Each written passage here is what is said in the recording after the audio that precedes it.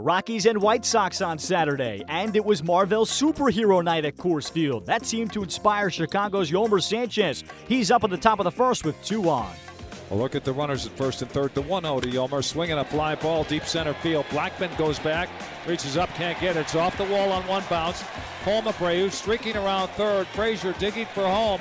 The throw coming in late, cut off by the first baseman. 2-0 White Sox into third. Yolmer Sanchez with a triple. Gold gloves at the start of their major league careers. Well, that's a long 2-run homer. And it's a 3-2 ball game. That's the 17th, and now gives him 70 driven in. Parra waits in the 1-0. Swinging a fly ball to left field is hit well. Going back to Parra. Leaps, it's over his head and off the wall. That's going to get 1 run in the second base with a double as Parra. It's a 1-1 game at 4-3. Ball hit high and deep. Stretch! Stretch! Stretch! You can put it on the board! Yes!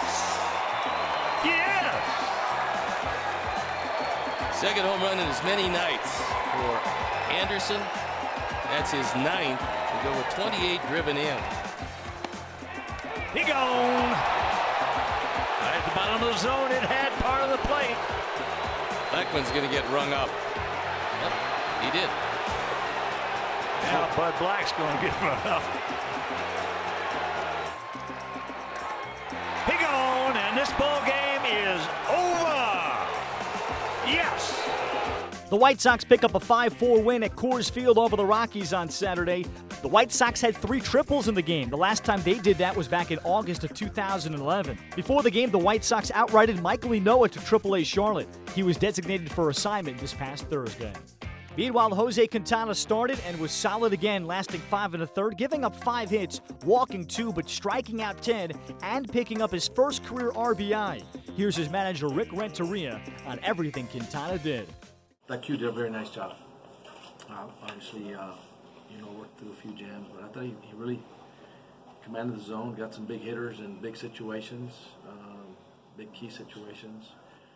Obviously, we would have hoped that he would have been able to get through Parra and that last at bat that he had against him, but he got us to a good point, and we were able to bring in the relief, and then did a nice job to pick him up.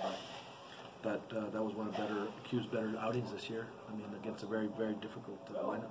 Curveball is often non-existent here, and it was working really well for him. It was really good, and I thought he varied the velocity in it too. Was able to keep guys out in front a little bit more to finish him off. I think he started getting a feel for it maybe by this 3rd inning, and then he started using it a little bit more effectively, obviously. And he used it against some of the big guys. It's kind of the nature of what's going on this time of year, but do you give any thought that this could be his last start as a member of the White Sox? Or? I'm trying not to give it any thought. I think he went out and obviously in a very difficult park, which both clubs are obviously playing in, was able to do a very nice job and minimize the damage against a very good hitting ball club. A late home run is the difference for the White Sox as they beat the Rockies 5-4 at Coors Field on Saturday. Tim Anderson homers at Coors Field for the 2nd straight game and talks about that fact afterwards. I kind of figured that he was going to try to sneak a fastball by me, and I never got off the heater, and I was ready for it. Well, that's 2 home runs in as many nights and 2 buckets dumped over your head. I think the home runs probably felt better, but congratulations. It was wonderful, and I'm sure the boys are pretty happy. So get back in there and dry off. Okay. Thanks for going, big guy. All right, thank you. Carlos Rodon takes the mound for the White Sox on Sunday in the finale of the 3-game series.